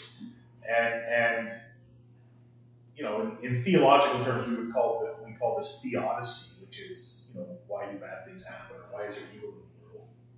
There's a whole host of theodicies of different answers to that question. I've read plenty of them. None of them are satisfying. I don't find Tolkien's ultimately satisfying either, actually. I don't think it actually answers it. Yeah, because I'm not sure there is, in fact, an answer to evil in the world, or if we don't want to use the word evil, to brokenness or to suffering, whatever, right? Except I think I don't want to say that we all agree. I'd like to think that we don't think it's a good thing when people suffer for any reason, right? Wow, that's too much. I'm already talking too much. Okay. What is suffering? Yeah. I don't know. I think we know it when we feel it or see it. Like pornography. Okay. I'm going to do Ryan. First of all, that was awesome. Chris, I'm going to go on the assumption that you read R.A. Salvatore's Duardin's Chronicles. And I hate them very violently. Okay, we'll talk about this afterwards. Yeah. But, so there's one point in that where R.A. Salvatore is talking about the variety of morality within his world, and he talks about the different races kind of showing that the good, evil, and gray area, like the elves, with exception, are good, and the dwarves, with exception, are good. But the orcs and the goblins, with exception, are evil. But then there's humanity, and humanity can go either way two extremes. We have Mother Teresa and we have Hitler. And I think Tolkien very much goes on that same thing. Like, we have evil elves, and we have elves that fall. We have Feanor, we have, what's his face that refused to drop the ring into the volcano? Frodo? No, the elf. Isildur, thank you. Wait, no, he wasn't human. Okay, forgive me. This is embarrassing. We have the Temptation of Galadriel, but we also have orcs, and I'm like, I don't know of an exception of a good orc. Yeah, that's. But That's a problem. Do we want to start screaming at each other for the next 4 hours? Talk about morality boards a whole other day. But we have humans, and humans is where the gray area comes in. And the 99% of the time don't know that for sure that they're doing the right thing, even in Tolkien. So I think he gets the best of both worlds with black and white and gray by means of the races. All right, Sarah, and then Robert. I think too that you could argue that Melkor's original intent and original ideas, I mean, Sophia mentioned this too, but wasn't actually evil. Like, you know where this is going. I'll agree with you that you look at it and you're like, yes, he's going to be the bad guy. Like, you know where this is going. But originally, it's not like he's doing a bad thing, and you were talking about how sorrow also is interwoven into it. The strongest example being that, like, he creates essentially winter, you know, because Iluvatar afterwards leans over to Ulmo and is like, look, now you have, like, ice and snow, isn't this great? I And agree almost that like, winter is definitely evil. yeah. Amen. Great benefits. That's why I'm okay with Straight it. from I And like all of this stems from what Melkor originally did. And so you can read it and you can say, oh, we know that Melkor is eventually going to be a bad guy because he's only doing this for his own glorification, not really to make things better. But even at the time of his interference in the theme, ultimately everything that he does results in something new, but still creative, and it still comes out amazing. But then, like, the further you go on into it, the more problems that he has, because instead of now creating in order to do something that is great in and of himself, he's really just angry that other people are making nice things. So he's not even anymore sitting there being like, okay, well, you can make your thing, and I'll make my thing, and my thing will be nice too. Like, he's actively trying to destroy everyone else's work, consistently. And then he starts killing people, and everything goes Robert, I think, Robert, we may have to wrap up because it's already 10 minutes. Well, no, we go till 2, I guess. But yeah, Robert and then Joseph, and then see where we're at. I think I agree with Chris's like base point here, in that all the gray examples we've been giving are still binary examples. It's still a character doing good or evil or good and evil. But that's not truly gray morality, where you make a choice and it's not a good or bad choice. It's just a choice that leads to outcomes that may be both good and bad, which is a problem that you see in Tolkien a lot. Every choice is good or bad. Even if a character does both, it's still binary. There's no gray area there. Like, what was the good choice? What was the bad choice? It's always, you always know when you read it what's good and what's bad. Yeah, Joseph. I think what's really interesting is, like, another way to think about this, and kind of I've been picturing it as we've been going along, is imagine the sort of like conflict between Melkor and Iluvatar isn't like good and evil, but like a sculptor giving like a class on sculpture to a bunch of students, and they're having artistic differences. And it's the idea of, like, you're saying that Melkor's like, no, my thing will be nice. No, it's the student kind of making like a pot, and then Iluvatar's like, well, that's not exactly the sort of artistic thing I taught you. Like, when you learn more, you might be able to do it. He's like, no, I like my pot, and then going and pushing over the other student's pot. But yeah, like, it's interesting that with something more like that, and it's kind of the sort of openness of interpretation that Tolkien gives us here. If it's less like, oh, good and evil, and more like artistic differences, which you learned all that you know about art from the guy who just taught you it and made you, right? Like, it's interesting to consider it less like even like a binary choice, and more like where are they picking up their ability to choose from, right? I was interested in what you were saying about like a gray morality in Tolkien, because I think that a lot of what you're saying is that it's not necessarily where there's a gray area, like the gray area of do you lie to someone if they ask you if they look good in that shirt, like you know, like lying is wrong, but also so is hurting people's feelings, right? You're thinking of a gray area where like there's literally a choice here where it could go either way, and you're not sure what's going to result from it. And that's a different kind of gray area, and I think when you've got a gray area like that in Tolkien, you're looking at it and you're like, yes, you should make this decision, not because it's the ultimate moral decision, but because you have outside knowledge about what could result from it, right? So if you're reading Tolkien and you're looking at, say, Aragorn, right? And Aragorn at the end of the Fellowship of the Ring is like, man, do I go after Pippin and Merry, or do I go after Frodo and Sam? Ultimately, he goes after Pippin and Merry, and it turns out to be a good thing because they need him, and Frodo and Sam find Gollum, and everything works out in the end. But that's because we have knowledge, and so we can look at it and say, Aragorn made the right choice. But a truly gray area like that is what you're talking about is more a question, if I'm right in interpreting it, is really more a question of like anything could result from this question, but it's not a moral dilemma and a moral gray area, because to have a moral gray area, you also have to have extremes of right and wrong. If you don't have any conception of what is truly right and truly wrong, you also can't have a middle of this could be either.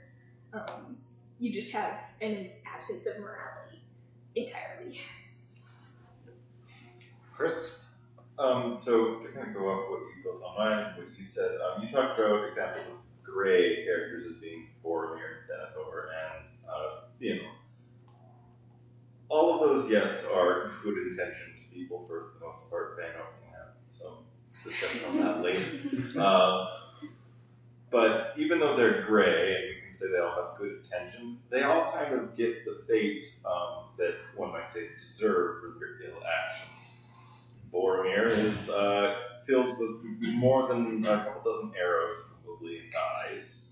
And he dies being said, we know you're a good guy and all that, but man, maybe if you weren't such a dick, you wouldn't have died, is kind of the message there. Denethor leaps off of a thing and dies because he goes crazy, because he was doing the wrong thing.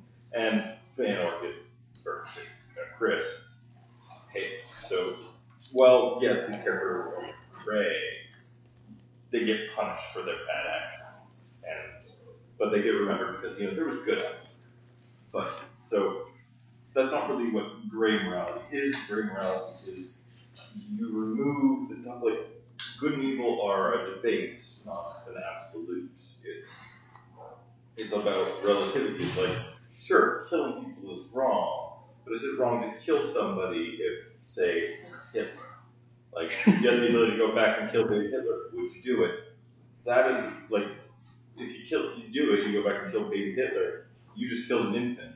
That's pretty evil, but also you stop Hitler from doing harm. So, gray morality is talks of relativity, and it's talks of measures, and it's talks of you can't think of everything in absolute because that's not how the real world works.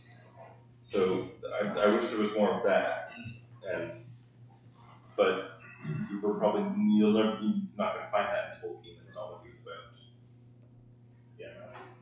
I don't think what you have with those three characters is examples of people being punished for their misdeeds, right? Like Denethor, he commits suicide. It's not like an external punishment that's imposed on him because of his misdeeds. They just happen to lead him to do something that's utterly self-destructive.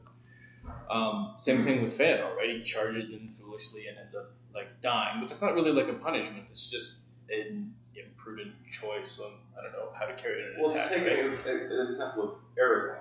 He rushes in headstrong into battle all the orcs of Mordor, and he comes out and he becomes king. So, you mean at the Black Gate? At the Black Gate, the odds were just as unlikely, but because he was a good guy and because he was an unquestionable good guy, he had to win. But Fëanor charges in, and he knows when he charges in 100% he can't win. And you're supposed to believe that there's the same odds as the Black Gate, though. But I think Chris is right that Tolkien is working within that system, right? And theologically, I think he's probably working within that system too, right? That Tolkien would say there is, in fact, absolute good, absolute. Well, I don't know if he'd say absolute. I don't think he would say that. I would think he would say that there are particular actions, like not that everything is absolutely right or wrong, but that you do have absolutes, like murder of the innocent or something like that. That would be an example of an absolute. I would probably say I don't think he's not going to have any absolutes at all, because I mean, the Catholic tradition, you don't have that, but you do have absolutes. Right. I just, based on like the moral gray area, I was thinking of the part of The Hobbit where Bilbo steals the ring from Gollum. Right. And that's a matter of he's stealing that it's morally wrong. But would it have been right to leave it with Gollum, where it's obviously self-destructive and like Gollum's obviously not a positive character at that time? What Bilbo sees is not a positive character. He sees those guys going insane. He's going to kill me. And eat me. Yes, exactly. But then of course it's still wrong if Bilbo steal it. And not only that, it's not even just morally gray. It's a gray area of what would have happened if he had given it back to Gollum. Like, what would have happened to the Lord of the Rings series? That'll point to next week, by the way. Yes, right. Yeah, and I thought that was sort of like a gray area in both schemes that way. Okay, Alex. I wish Joseph was still here because I really liked his point about the in-groups. Because I think once you read that part where it says that there are parts of the void that Iluvatar doesn't know about, I think that really takes him like he can't be the Christian God at that point. Like Christian God is omniscient, and so. Well, I mean, it depends on, I guess, your sense. But in general, most Christian gods are omniscient, right? Am I not crazy? Okay, thank you. So it takes him out of that realm. Like there are literally things that he doesn't know about. So I think what Joseph said about in-group is really relevant because I feel like in a case where Iluvatar has areas that he literally doesn't see, it would be possible for Melkor to be like, yeah, I'm done being a subordinate of a god. I'm going to go into the void and be my own god somewhere else where it doesn't interfere with these people. And then the fact that he stays into that in-group and is like, no, actually, I do just want to fuck around with these guys and destroy everything that they're trying to do. I feel better about that as an absolute morality if there was in fact an option for him to just leave and go away from where Iluvatar can't see and perhaps become his own person. That makes me feel better about the absolute morality in Lord of the Rings if you think about it as an in-group that is part of the world that we know, and then there is a possibility of being out of the realm of Iluvatar. But Melkor decided he didn't want to do that, and he just wanted to mess around with all the Iron and destroy the world a million times. Yeah. Where does it actually say that there are parts of void that Iluvatar doesn't know? Because I know, Robert, you mentioned that it was hinted at, but all it says is that Melkor was frustrated that there were parts of the void that Iluvatar hadn't given thought to yet. Which is, Melkor is not privy to all of Iluvatar's thoughts, but the fact that given thought to there is not the question of whether or not he knows them, it's a question of his plans for them, right? I don't think it actually says anywhere that there is anything Iluvatar doesn't know. Well, that doesn't mean that he is omniscient, but... Well, in that case, I guess he is the Christian God. No, it's kind of left open. It's not directly stated that he's omniscient, but it's not stated that there is anything that he doesn't know. Yeah, I think what says is patient of its emptiness. Yeah, here's Brayden. I just think, I guess this isn't so much on anything, but I know Tolkien, I remember Manwë and Manwë's have a conversation about this later. And Manwë says, thus even as Eru spoke to us, shall beauty not before deceived be brought to Ea, evil yet be good to have been. But Manwë's response is, and yet remain evil. So I think Tolkien is pretty intentionally trying to prove it. I don't think he knows the answers to these questions. It's kind of a pretty vague statement there. Robert? I was just going to say that I think part of why I said that is because I'm thinking of the Book of Lost Tales, where it's very, very clear that Iluvatar just doesn't know a lot of stuff because he's never turned his light to those areas. So that makes me wonder if Tolkien intentionally made Iluvatar omniscient here by taking out those phrases.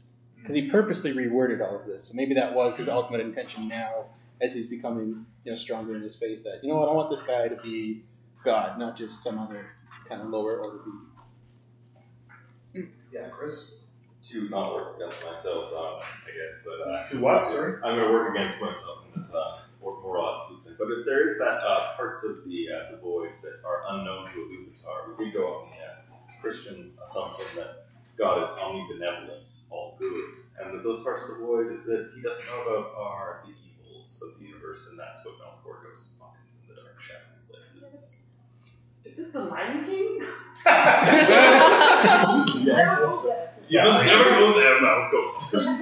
I think my other point is we talk a lot about Melkor having come entirely from Luvatar, but I guess the way I've always thought about this, it can't be everything that Melkor has is necessarily from Luvatar, because if Luvatar is capable of singing this song on its own and essentially kind of having the world exist as it does, you wouldn't need that. He's Valar to do it, so he's given them maybe it's this like secret fire that kind of gives them something slightly outside of himself, because I get the impression that's, although Luvatar keeps it, it's outside of him, so you can talk about it more as like a possession than as a part of him.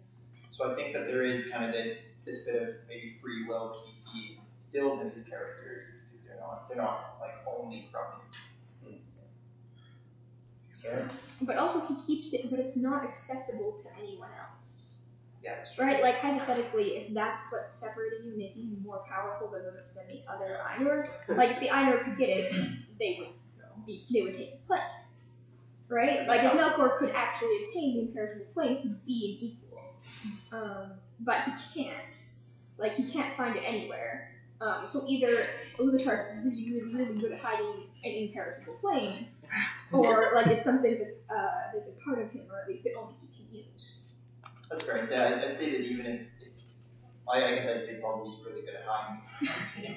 But I mean, I'd say I don't even know how Luvatar would necessarily understand it, because he gives it to humans and elves, and that's, and the Valar themselves, I think, I'm not sure if it actually says they have the secret flame or whatever, but that's what seems to give all the complications and everything. So Luvatar seems to be more or less omniscient. He shows them bits of the world and stuff, but it's kind of as soon as this secret fire is involved, that's where he seems a bit more unpredictable. Always much of the book at all. I always thought of it as just being light. I was saying, like, I don't think, like you were saying, Rick, I don't think we're supposed to take this literally, but I don't think, especially with the flame imperishable, that this is a literal flame that is encapsulated in a jar or some such thing. Like, I don't think that this is an actual item that Iluvatar hides. Whether or not it's what you want to think about as, free will or thought or, the capacity of life or whatever you want to talk about it as a metaphor. But this is something that, whether it's an ability or an inherent part of its nature that Iluvatar has, and maybe in this case, like Melkor is actually thinking about it as a literal object, like if I had this imperishable flame, I could be like this, not realizing that what he's looking for is not a thing, it is not an item that he can lock away in a chest for his own, but it is an inherent part of the Iluvatar's nature that he gifts unto beings that he creates. Yeah. And it's just that language that he uses for the Ainur, and then that gets transmitted to the elves as something to make it more palatable for a less infinite mind to understand. Well, at the very least, it's a gift, right? Which by definition can't be taken, right? Yeah, Robert? Yeah, this is a tricky question to answer because the language isn't even really that clear. Like at one point, when Iluvatar's talking, he says, "I will send forth into the void the flame imperishable, and it shall be at the heart of the world, and the world shall be." And then later on it says that they see a far-off light, as if there were a heart of living flame or whatever. Even that language isn't really clear. Like, did Iluvatar give up his power to make the world? Like, is that where his power resides now, instead of like with him in his throne? It's never really explicitly stated either way, whether that's just a metaphor, like, oh yeah, I'm just going to imbue life on this planet that I'm terraforming. Follow my earlier alien analogy. Of course, Gandalf right on the bridge, right? I sort of see the fire, right? And the ring of fire. Gandalf. That still could be he's seeing it from the core. It could be, right. But it's interesting how Gandalf becomes that figure, right? Like even in The Hobbit, right, where he's lighting pine cones on fire, like he becomes that the minister of that flame in some sense. Well, it's because there was that presentation that we went to like 4 years ago, where someone at the Grant Mac was talking about the 3 like Jesus symbols in Lord of the Rings, and one of them was Gandalf, one of them was Aragorn, and one of them was Frodo. Priest, prophet, king. Yeah. Pardon me? Priest, prophet, and king. Yeah, Right. exactly. Or I think Aragorn wasn't even king really; he was a healer more. But anyways, good talk. But I think that's what you're talking about. Yeah. Gandalf really represents that like messenger of the gods. Yeah, Chris? With the sacred flame being thrown to the earth to take from the rings later on. Maybe the world is Iluvatar's ring, and that's why we don't see him anymore. He's poured so much of himself into the damn thing that now he's just some hobo next to the Shire that doesn't want the ring, and he's stupid. We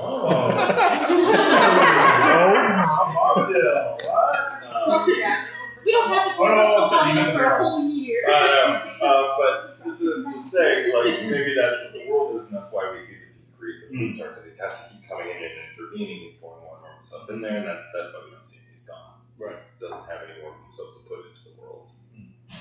Whereas Sauron gave all of himself to his ring. So. Yeah, Matthew?